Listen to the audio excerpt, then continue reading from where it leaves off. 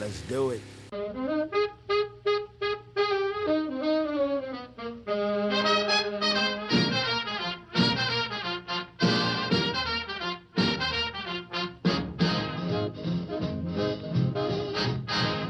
Good morning and welcome to the Automotive Hour. I'm your host, Louis Altazan, with Mr. Brian Terry. Hey, between the two of us, we'll try to answer any automotive questions you may have. Why don't you go ahead and give us calls? And we got all our lines wide open. Just go ahead and give us a call. Put you right up at the top of the list. That's right. Right now is the perfect time to call. That's absolutely right. It never fails. 10:58. They're throwing us out of here. Well, we got a stand full of calls. end up with folks who don't end up getting their questions answered, or they have to kind of get a rushed answer. You just don't have time to spend with them because they're knocking us out of here. That's it. Anyway, right now is the time to call. If you want to get through, we'll be glad to put you up at the top of the list. And we got Steve online. Good morning, Steve. Good morning. Look, I have a 04 Lincoln Navigator. Okay. And, you know, with the rear air condition, when I turn the blower on for the rear air condition, on the passenger side over the wheel well in the back, it's got a knocking sound. Yes, there's a clack, clack, clack, clack, clack. Yeah. Does not stop, okay? No, unless I turn the blower off. Okay. Normally that is what they call the actuator motor. There's a little motor in there, and what it does, it moves a blend door between hot and cold. And that's how it has heat and cold in the back of the truck. There's just two cores there. The electrical actuator simply moves a door back and forth. One way the fan blows through the hot coil, the other way it blows through the cold coil. And what happens is it's a little stepper motor. And when you turn that switch, it's not actually a switch, it's a sensor. It sends a signal to a computer, which sends what they call counts to the stepper motor. And counts are basically move this much, move this much, move this much, and it knows where it's supposed to go. Now, when the motor goes bad, it can't establish the home position. So what it's doing, the computer's sitting there pulsing it, clack, clack, clack, clack, clack, clack, clack, clack, clack, trying to find the position it's in. Okay. And generally when that happens, it'll either blow hot all the time or it'll blow cold all the time. Yeah, it won't do both. Yeah, it cools fine. Yeah, probably the heater's not working, and you don't want to put it on heat because if it happens to clack to the heat, then you ain't going to get the air back. So you might want to just leave it on the air until you can get it fixed. Relatively big job, Steve. You got to pull that rear case and all out, and then there's a little motor in there that you have to change. Yeah. You would really need to make absolutely sure that the computer is sending the correct signal, although I've never seen that be the problem. Theoretically, it could be the problem. What we would do is hook either a forward scan tool or a digital lab scope tool where we can read the pulse pattern and get the counts on it. If the counts are correct, then the motor's bad.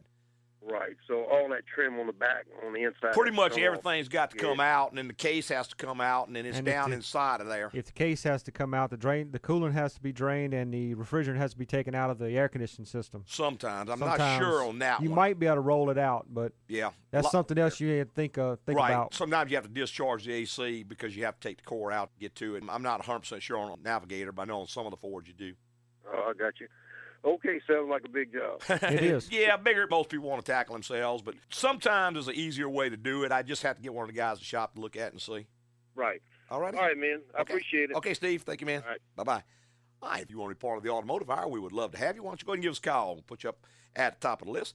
Those actuator motors are something, I guess they've been around for a while, probably since the mid-'90s, but they seem to be getting more and more problematic just because they're doing more and more things now. Right. Instead of opening one door, they're opening several doors. There's probably 4 or 5 doors, and they do dual zone, and they have partial opening. It's not just strictly an open-close type thing. And it works on a pulse width modulated signal where it sends counts. And I think it's like 256 counts from one end to the other. So 125 would be the middle, close to the middle, and blah, blah, blah, blah, blah. But if it can't establish the exact position it's in, what they call home, and there's when you start it goes from one position, runs to the other position, and back again, and it knows the range, and it memorizes that as the home position. When it loses that, then the computer can no longer establish where home is, so it doesn't know where the door is relative to where it wants it to be. Right. So what it'll do is sit there and kind of go back and forth, back and forth, back and forth, and you'll hear that clack, clack, clack, clack, clack, clack. I know General Motors products are real bad about that under the dash in the front.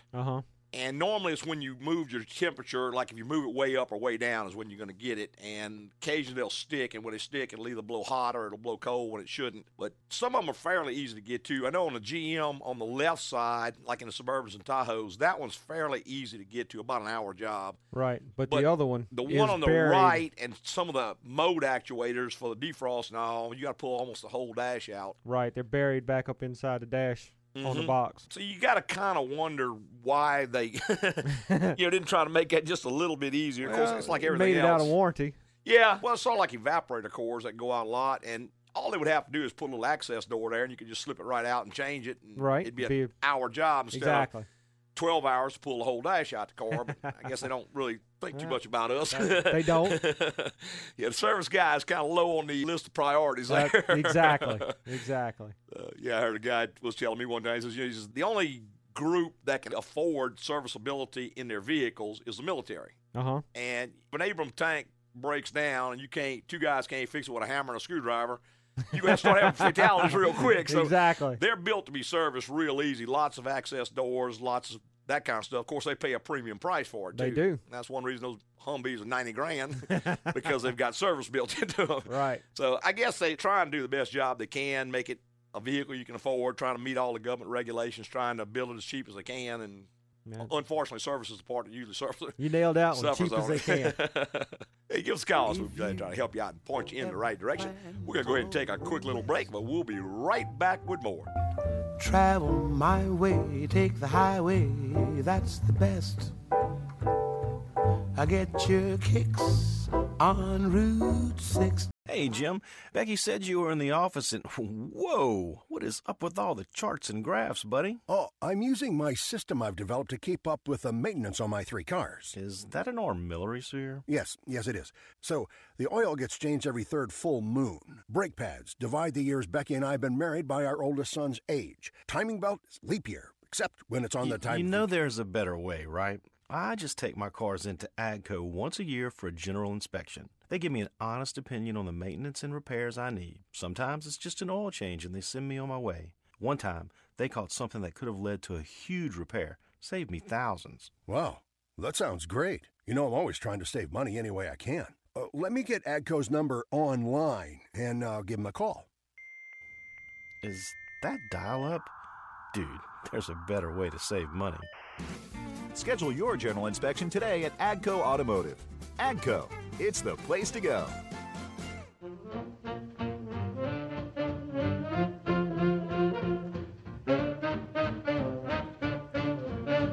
Hey, welcome back. If you just joined us, it's the Automotive Hour. I'm your host, Louis Altazan, with Mr. Brian Terry. Hey, between two of us, we'll try to answer any automotive questions you might have. Why don't you go ahead and give us calls? And just in case you don't get a chance to call in, don't care to call in, something occurred to you during the week. That's right. You can always visit our website and get your questions answered there.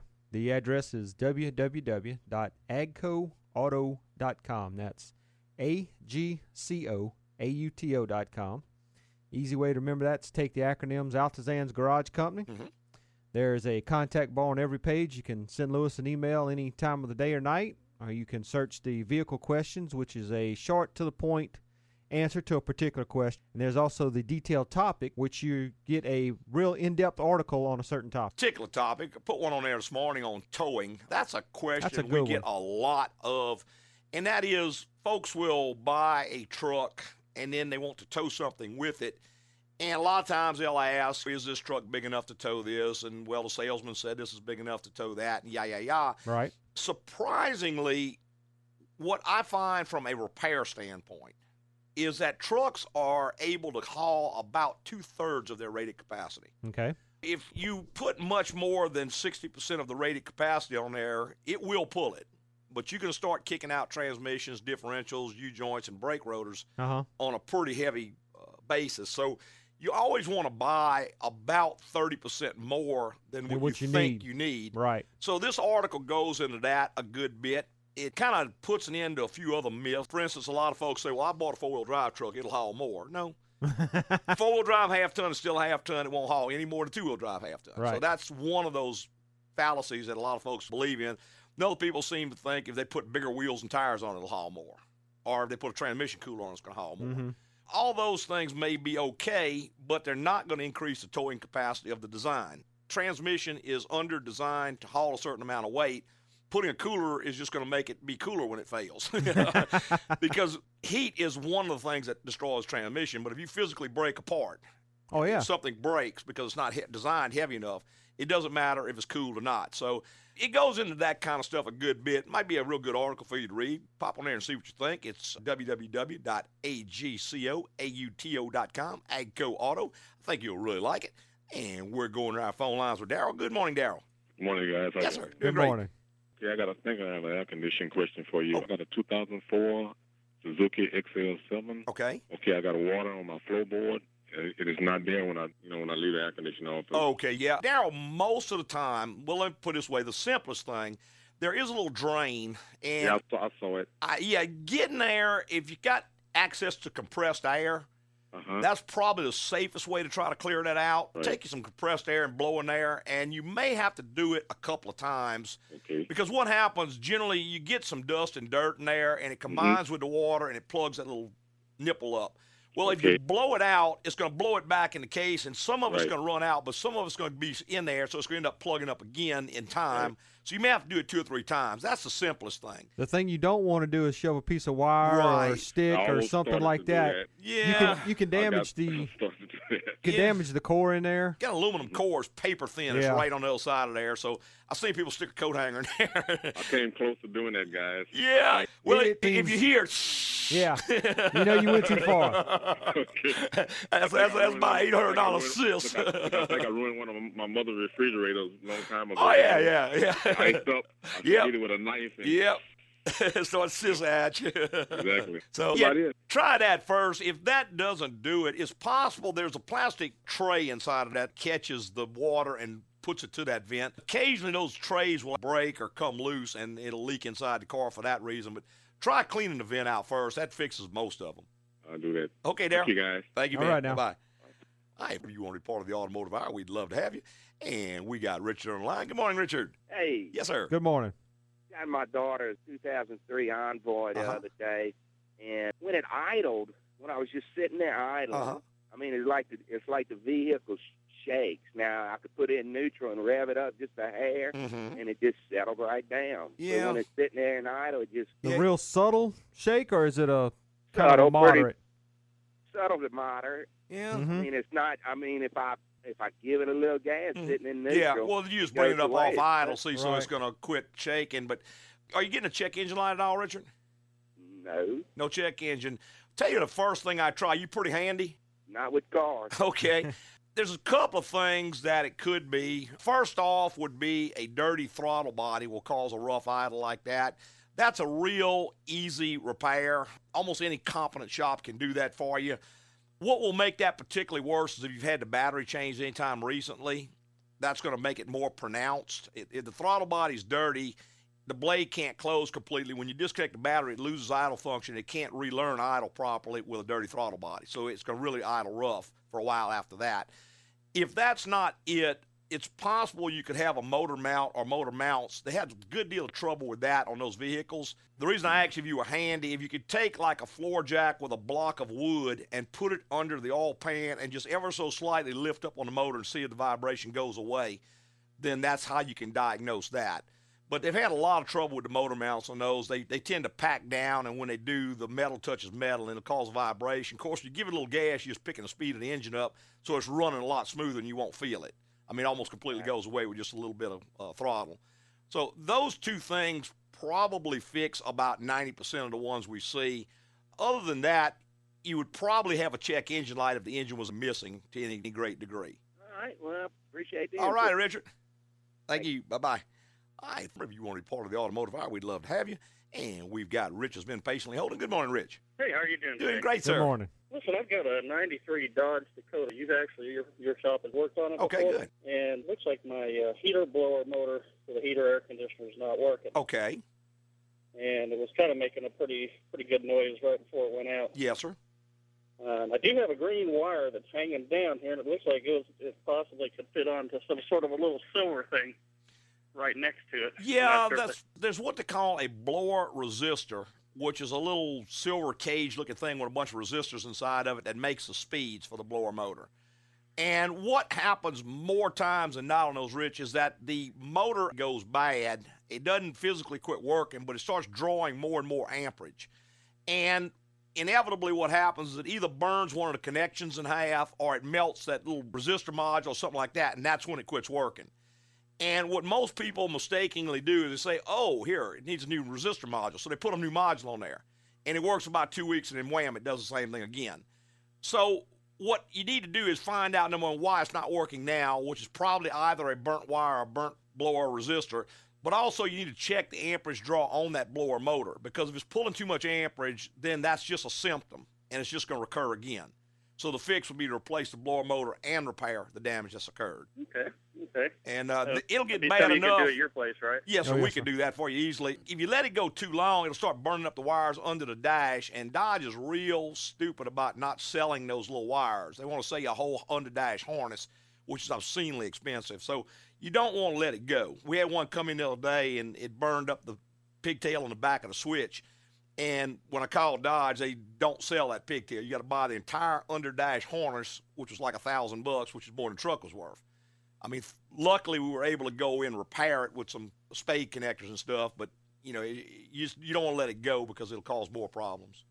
Okay. Well, I'll give you all a call next week and see what the availability is of getting it in there. Okay, Rich, we appreciate it, man. Thank you. Bye-bye. Okay, thank you. Bye-bye.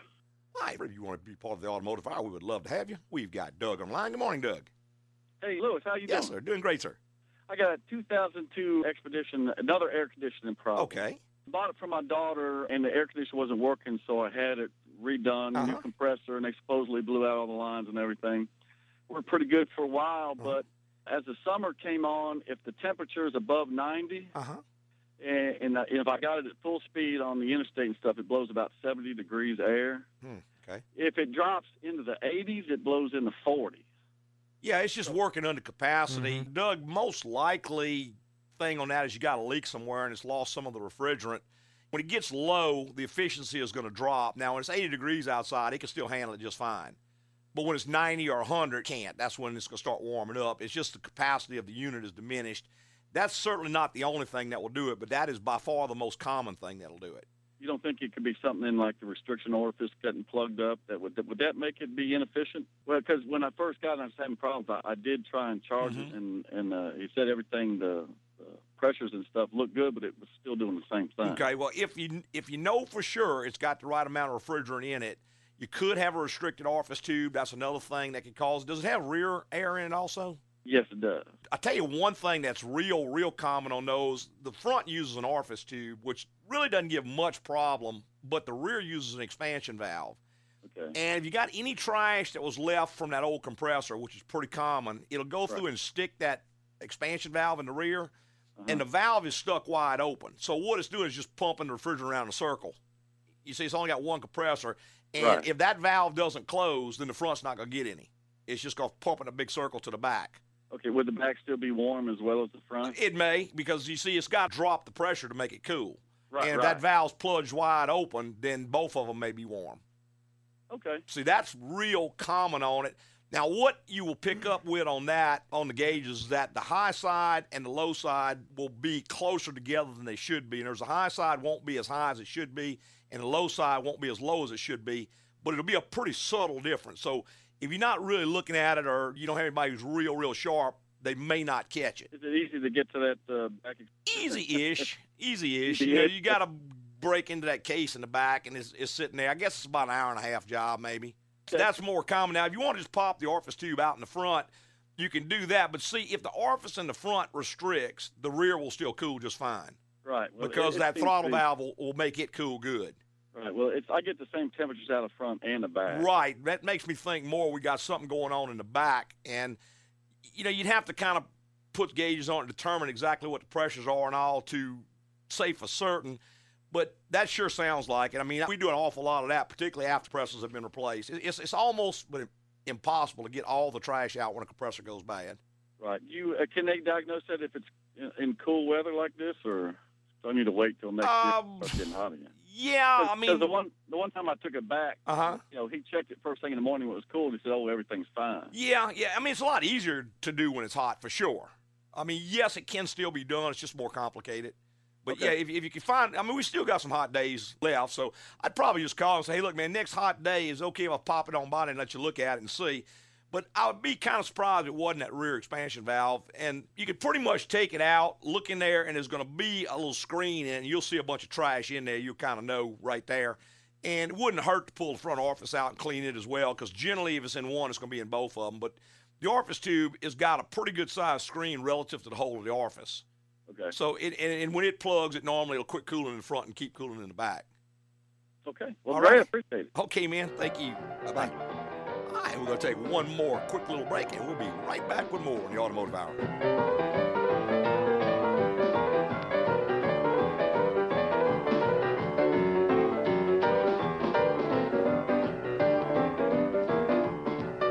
Hey, Mike, heading out for your run? I just knocked out 3 miles myself. Yep, did my meditation this morning to de-stress, and now I'm going to get a little exercise. Tomorrow I need to take the car into the shop, though. That shaking problem's getting worse. You should take care of your car like you take care of your body, and it would save you some money. What do you mean? Preventative maintenance is key. Me and Kathy bring our cars in once a year to AGCO for a general inspection. They give them the once-over and perform the maintenance needed to keep us on the road.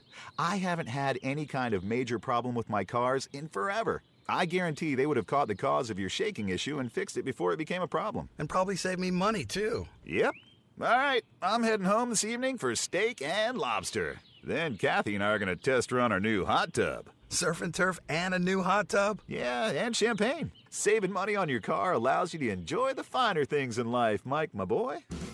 Schedule your general inspection today at AGCO Automotive. AGCO, it's the place to go.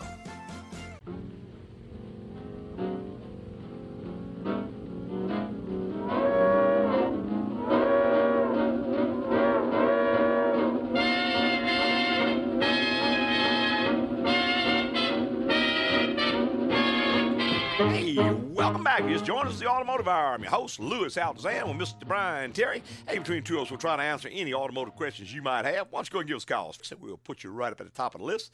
A lot of air conditioning questions this morning. Yep. Air conditioning is one of those funny things. When you have a problem, what a lot of folks want to do, first off, is to go in and buy them one of those little charge kits and add some more refrigerant to it. And that is the wrong thing to do. Oh, man, that is the absolute worst thing you can do these days, simply because, number one, the systems today are much smaller than they were just a few years ago. A big system today holds 2 pounds. Mm-hmm. Smaller systems may hold 12 to 14 ounces. That's a fully charged system. Right. Now, if you take a can of 12 ounces and you dump it into a 12-ounce system that's already fully charged, you just double-charged it. Double overcharged. And yeah. I'm telling you, 10% is way too much overcharge. Oh, yeah, you start tearing things up. Well, you start blowing out evaporator cores, killing compressors and all that, and more times than not, the problem has nothing to do with the charge level at all. Right. For instance, very often we'll get a car in, and what happens is that the person who owns it will say, when I would come to a stop at an idle, it would start warming up. So I had my neighbor add some refrigerant to it, but now it's not working at all. At all. And when you look at the car, the first thing you see is the condenser cooling motor has gone bad, which is a pretty common thing. There's 2 motors on there, one for the radiator and one for the condenser. What they do is they look down and see the one for the engine running, so they say, okay, they're working. Fans are okay. Well, they don't notice that the other one, which can be controlled anywhere from 50% to 100%, it may even be running, but it's not running fast enough. Right. So the high side pressure was too high. That's why it wasn't cooling at an idle. Now, at that point, it was simply a matter of repairing the cooling fan. But by dumping another can of refrigerant in there, they just destroyed the compressor and the evaporator, and it still got to fix the cooling fan.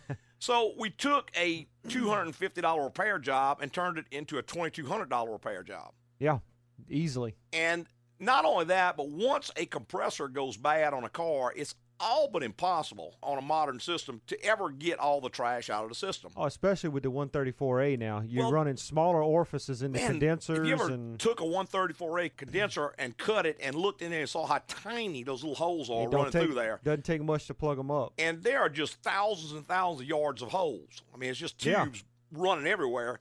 One little tiny piece of metal gets lodged in there. You can flush till the cows come home. You're not going to get it out. However, when you put that new compressor on there, about 6 months down the road, it decides to dislodge, go back through. Guess where it ends up? Yeah, I mean, tears the compressor up again. You can't compress a piece of metal, so when it goes through that compressor, it's history. Well, now the problem is worse because now you got two compressors that have come apart. Right. So it just gets worse and worse and worse and worse and worse. And that's kind of, I guess, where the old deal about, once the AC breaks, you just never can fix it, right? Well, that's why. It's just all but impossible. And so, therefore, the focus needs to shift from just going out and doing something to diagnosing the problem and getting a proper repair as soon as possible. And that's not just air conditioning. Well, that's true of everything. Anything on a vehicle. Mm-hmm. There's just nothing on a vehicle that's going to get better. It's not going to heal. So waiting is only going to make it worse. It's going to end up costing considerably more down the road. Yep. And like I say, that's particularly prone on air conditioning. But as you wisely pointed out, that's very, very true of everything on the car nowadays. I mean, how often do we see someone will come in and they're losing just a little bit of coolant? So they can't find the leak, so they just keep dumping antifreeze or water into it, even worse. Next thing you know, the check engine light pops on. Well, they go ahead and they look at it, it's an oxygen sensor, so they put a new oxygen sensor in it. Well, a few weeks later, a few months later, the light pops on again. Well, now it's a catalytic converter. Well, they put a catalytic converter on it. Then a few months later, the light pops on again, it's an oxygen sensor again. Well, what's happening here is they're treating the symptoms. They're not treating the problem. The problem is the intake gaskets are leaking. It's ingesting coolant into the cooling system. That coolant's going through the exhaust stream, which is what knocked out the oxygen sensor in the first place. The same coolant ends up knocking out the catalytic converter, then ends up knocking out the oxygen sensor again. In the interim, it's also getting into the engine oil, which is wiping out the engine. So, even though in some cases folks may want to do the right thing, they thought they were doing the right thing, but they didn't get to the right person. They didn't get to someone who could diagnose the problem. Right, fix the problem, not address the symptoms. Mm-hmm. And boy, that just happens so often. One of the things I think that drives that kind of problem in the trade is I know several times a week I'll get the call, how much is it to do blah, blah, blah, blah. How much is it to do blah, blah, blah, blah, blah. Well, they don't have a clue what it is they really need. All they know is what somebody told them they needed. So they're calling around trying to get a price, and you try to explain to them, but many times they get mad. Well, I just want a price. Well, we don't know what's wrong, so we can't talk about a price. Exactly. Until we know what's wrong. We got to fix the problem, or this is going to get so expensive that you're just not going to be able to afford it. And that's probably where they're at now. Well, that's right. Many times, I had a guy call me, how much is the radiator for such? Well, I don't know because I don't know what's wrong with it. Well, I'm telling you, radiator. Well, you don't know that either. I want a radiator. Well, he ends up putting a radiator in it. Well, about 2 weeks later, the new radiator's in pieces because he's got a blown head gasket, and that's what blew the first radiator out. Exactly. So basically, you just wasted about $400 to diagnose the blown head gasket. And, some people, they're persistent enough, they can get what they're asking for. Well, unfortunately, what happens is that when you start calling around like that, the better shops are going to sound implausible because they're not going to tell you what you want to know. So you're going to hang up and rule them out. And you're going to find the guy who's either a shyster or who's totally incompetent and doesn't know any better. That's the one who's going to see you the most plows. So you're kind of ruling out everybody that can help you. Exactly. And focusing yourself on the folks who are going to take advantage of you. Exactly. And yes, one of the reasons why we have so many problems in the automotive repair business with those kinds of horror stories. I brought the car in, and the guy told me it was going to be $200. It ended up costing $1,000. I'm still having problems, blah, blah, blah, blah, blah, blah. I'm not blaming it on anybody in particular, but I'm just saying if you're not getting the results you need, you got to change the procedure you're using. You haven't found the right shop for you. That's right. And most often I would say it's because of the procedure you're using to try to locate find a shop. Mm-hmm. There's an article on the website, How to Select a Great Shop. How to Select a Great Shop. And I would really ask everybody to go in and just kind of read through that and familiarize yourself with it. I know we get folks from all over the world who email me and they say they've used that and all the other articles on the shop. In fact, I had a guy email me yesterday wanting to know if he could translate part of the shop into Arabic. Really? Yeah, he said they got a site they're trying to get together in the Middle East, and they're really impressed with the content we had. So I'm well, sure, I'd be honored to have you. That'd be great. Translate it, as long as you say who wrote it. There you go. Give me credit for it. Credit's due, right? That's right. So, but it's just that very, very, very often we have problems that tend to go on and on and on and on. And we never stop to think that why we have these problems is the way we're going about doing things. Right. And that's with anything in your life, not just an automobile. Boy, ain't that the truth. If you look at the problem that the United States government's having, do we want to go there today? No, not at all. But so much of it is just the procedures and the way they're doing things absolutely ensures they're going to have problems. And ensures the problems are just going to get worse and worse and worse. And if you keep on doing the same thing, Well, you keep doing the same thing, expecting a different results. result. Yeah, that's one of the definitions of insanity, I there believe. You go. So when you do have a problem of any kind, the first thing to do is to look around and find the guy who can help you. Now, how might you go about selecting a good shop? Well, number one, you could ask friends who they've gone to and if they were happy with them. Another thing you can do is call the competition. Call somebody who's in the same line of work and ask them about the other guy. So what do you think about XYZ? Well, he's a competitor, so he's not ever going to give you a glowing review, obviously. But, just ask him two questions. Is he honest, and is he technically competent? Mm-hmm. Because really and truly, that's the only two things that matter. That's right. If the guy is honest, then any price he charges you will be fair. Fair. Because he's an honest man. He's not going to take advantage of you. If he's technically competent, then he can fix your car. Mm-hmm. Now, if either one of those is missing, then you keep it looking. Doesn't matter.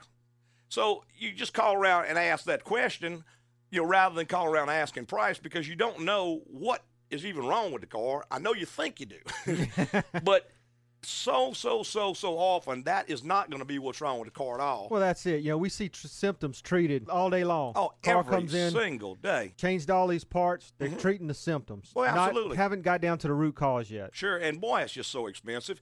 And I had a guy that car was in earlier this week and made him pretty happy, but his car has been tied up for, I think, going on 3 months trying to get it running. Okay. They've changed the fuel pump. They've changed the engine computer. They've changed, the distributor, several other things. That was the Taurus? No, this was a General Motors product. Okay.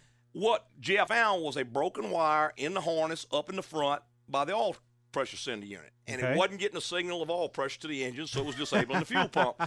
And I kind of felt sorry for the guy. And he says, man, I've spent over $1,000 trying to fix this problem. And y'all found it in 30 minutes and fixed it in an hour. Yeah. So, you just got to take a little different approach. And if you're not, if you're getting absolutely perfect results where you're at, you're at a certain shop and they're giving you great results, you you're like happy, it there. Hey, that's wonderful. You found the right shop. That's right. But if you're not pleased with the results you get, then you got to do something different.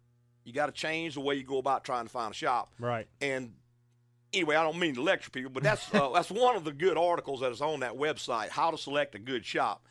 Hey, let's go back to our phone lines. We've got Bobby on line. Good morning, Bobby.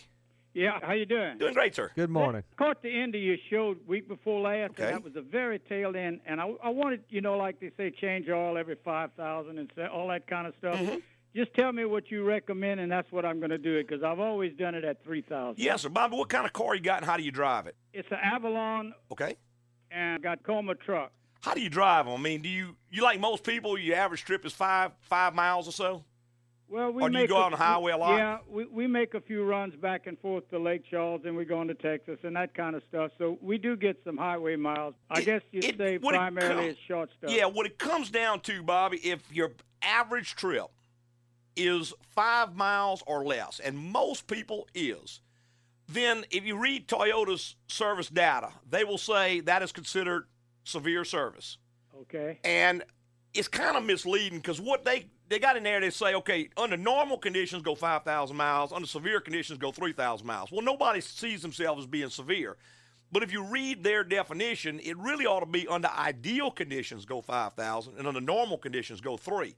Because almost everybody falls under severe conditions. For instance, if you operate the vehicle in temperatures over 95 degrees, well, where you going in South Louisiana where it ain't over 95 degrees? Or if you sit, extended, stop, and go driving. Well, you come through that red light on Corsi Boulevard, and, you're going to be sitting there for 2 or 3 minutes.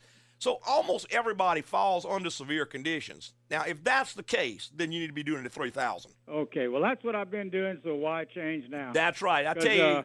That little the Toyota diesel I had over 200,000 miles on it. Mm-hmm. And it worked just fine, and I kept it up pretty well. One of the few problems we're starting to see on the Toyota since they've gone this extended oil change thing, they've had to buy back a bunch of cars for engine sludge problems. Okay. So I'm surprised they hadn't backed off of that recommendation yet because they're having some trouble with that. All right. And if you, let's say you lived in Lake Charles and you worked in Baton Rouge and you drove that every day. Uh-huh. That was your average trip. Well, yeah, you could go 5,000 miles like that. Right. Because that oil is up to 212 degrees. It's boiling out the moisture. Your PC system sucking out the moisture. That oil lasts a long time like that. But the most people on the road aren't going to drive that way.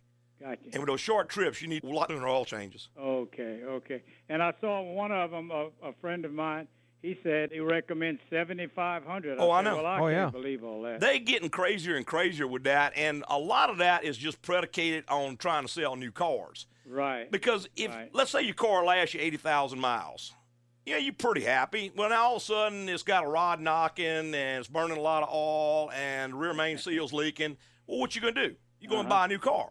Not only that, but see, you just took that car off the used car market because it ain't worth fixing now.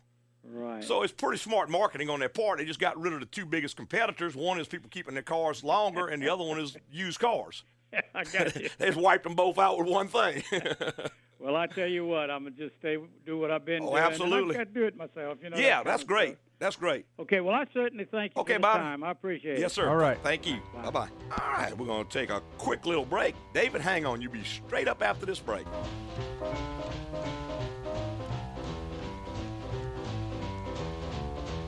So, Tina, are you interested in shopping next weekend? Oh, well, me and Harold leave for our European cruise on Friday. Another cruise? What? Are you all blowing the kids' inheritance? No, we're just smart with our money. Like, our cars are paid off, and we're big on preventative maintenance. Harold takes them in once a year to AGCO for a general inspection. They check everything out and perform maintenance on what we need to keep the cars running right. You'd be surprised on how fast you can save for a cruise without 2 car notes. Wow, I never thought of that. I have time to do a little shopping this afternoon, though. I've got to get Harold a bathing suit. He keeps saying he wants one of those tiny Speedo suits because that's what everybody wears in Europe, and I cannot let that happen. Okay, now I have an image of Harold strutting around the pool in a Speedo. I think I'm going to book a general inspection from AGCO to clear my mind. He wanted hot pink, too. Tina, stop. Schedule your general inspection today at AGCO Automotive. AGCO, it's the place to go.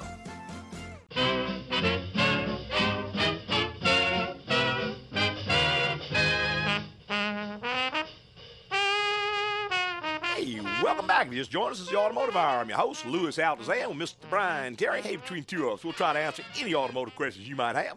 Why don't you go give us calls? And we're going back to our lines with David. Good morning, David. Morning. Yes, Good sir. morning. Listen, I've got a 2003 Toyota Tacoma, and I changed the battery in the thing yesterday. The battery was gone bad. It's Yes, 4 sir. years old. Since then, it's idling rough, and Yes, I got sir. a check engine light. Do I need to reset something? Well, you see, the idle rough is because it loses idle function when you disconnect the battery. Okay. Now, technically, it should relearn, except that if the throttle body is dirty, which a lot of times it is, the old computer settings had sort of adapted to that over time. Right, When okay. you disconnect the battery, you lost all those, it can't relearn. So you may have to go in and clean the throttle body before it's going to relearn idle. The check engine light, you just have to check it, but it's probably something about can't control idle too low or something like that. So it's probably all the same issue. You pretty handy, David? Yeah. Go and get throttle body cleaner, and don't try to use anything else because those throttle bodies are anodized, and if you put something real strong in there, you'll burn the anodizing off, and then it won't ever idle again. Right, But real carefully clean the throttle body and the blade, and then you may have to disconnect the battery again and open the car door to let the battery go dead completely. Hook it back up and see, and it'll take it a little bit to learn.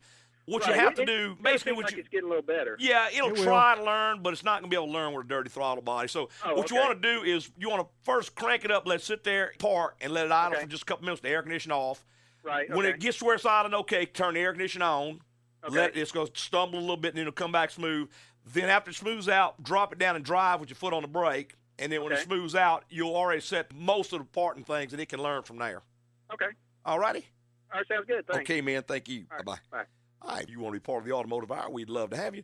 And we've got Melvin on the line. Good morning, Melvin. Hey, look, I'm calling about my old pickup truck. Okay. It won't start. It's a 96 F250. Okay. Power stroke diesel. Okay. I found some problems in the wiring harnesses on the injector. Uh-huh. And the glow plug on the back set. Yes, sir. On both sides. I repaired that. Have you checked the fuel pressure on it? Checked the fuel pressure. Yes, sir. Cranking over on the battery is 45. You got 45 at the lift pump going into the injectors?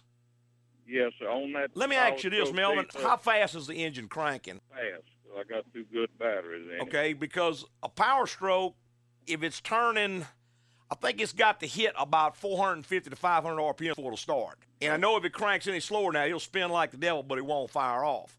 Right. The next step, you'd have to go in and see if those injectors are firing, if you got adequate fuel pressure, because the way that one works, the lift pump just puts the pressure up to the injectors, but the injectors compress the fuel themselves.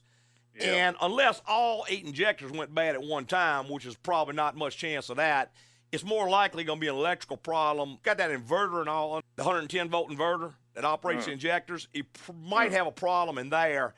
Even if the glow plugs were all bad, it would probably still try to start as hot as it is. It really doesn't need the glow plugs as warm as it is outside. Right. So it's most likely going to be some kind of a electrical issue. Now, there may be a fuse or a relay on that. I'm not sure because I don't work on it myself. If you send me an email, I'll ask Justin and see what he knows about it. But it may be a relay or a fuse or something that works that inverter setup that fires the injectors off. Okay, let me tell you one thing I've done. They got 4 relays. There's an engine control relay or something like that. I can't remember what it said, but I swapped it and the horn relay around. Yes, sir. And the thing cranked, but it wasn't running good. Yeah. Now, I had a timing camshaft code on it. Yeah. I went ahead and put a new one of them on there. Since then, it won't crank at all. Yeah, see, it could have been not the cam sensor. It could be like the crank sensor, which will set a cam sensor code because the two aren't syncing with each other.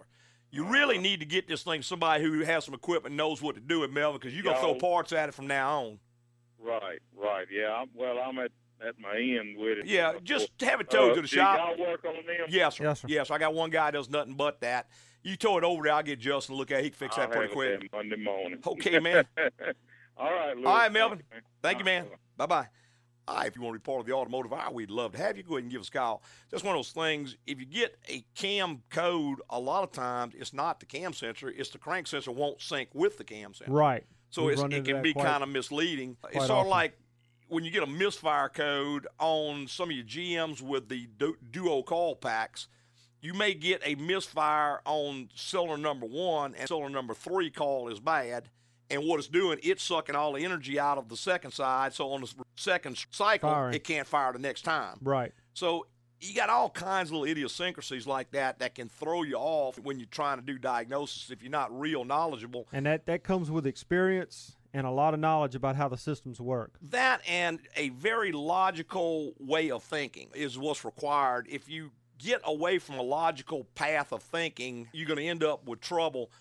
I know I've told this story a million times about the guy with the height compensator valve on the back of a Toyota and wearing front brakes out real fast. He had changed everything under the sun. I told him to check and see if the rears. Well, the rears look like new. Well, they look like new because they're not working. Exactly. So he said, what do you think it could be? I said, well, there's a height compensator valve back there. So let me check that. So he calls back. He says, yeah, that was it. I said, well, whoa. How do you know it was it? He said, well, I checked the pressure coming out of it. It's supposed to have 1,200 pounds. It only has 600 pounds. Right. So, okay, did you check the pressure going into it? Your line goes dead.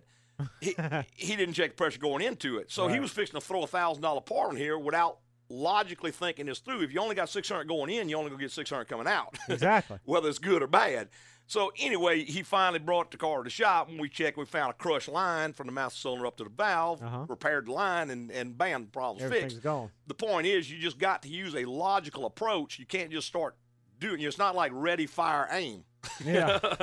You got to use a little bit more logical approach than that. We got Wayne online. Good morning, Wayne. Morning. Yes, Good sir. morning.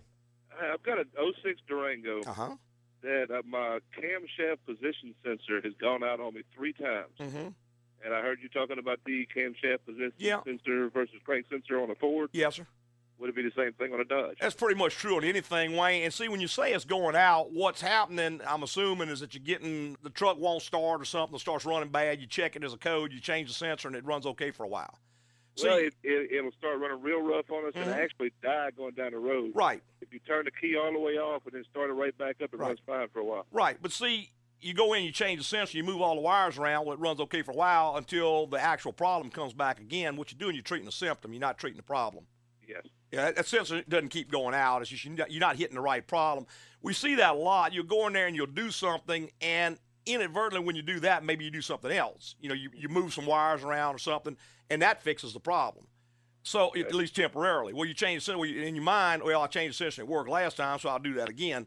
But it's not very likely the sensor keeps going out. More likely just the original problem is not being found. And just, when you're changing that, it's just kind of covering it up for a little while. But, yeah, a crank sensor and a cam sensor work together. And when one gives a bad signal, it can cause the other. Now, also, Wayne, very common on those is not the sensor itself, but the connector to the sensor. We change an awful lot of those. You may have a bad connector, and what you do is when you change it, you're shaking it around and getting it to work. So, anyway, try that and see. And if not, give me a call, and I'll be glad to look at it for you. Hey, we want to get on out of here. We're just about totally out of time. Tell everybody how much we appreciate them listening this morning and every Saturday morning on the Automotive Hour. We'd like to thank all our podcasters that listen every week. Tell your friends and get some more on there. That's right. Hey, preceding was opinion based on our experience in the automotive industry. Have a great weekend.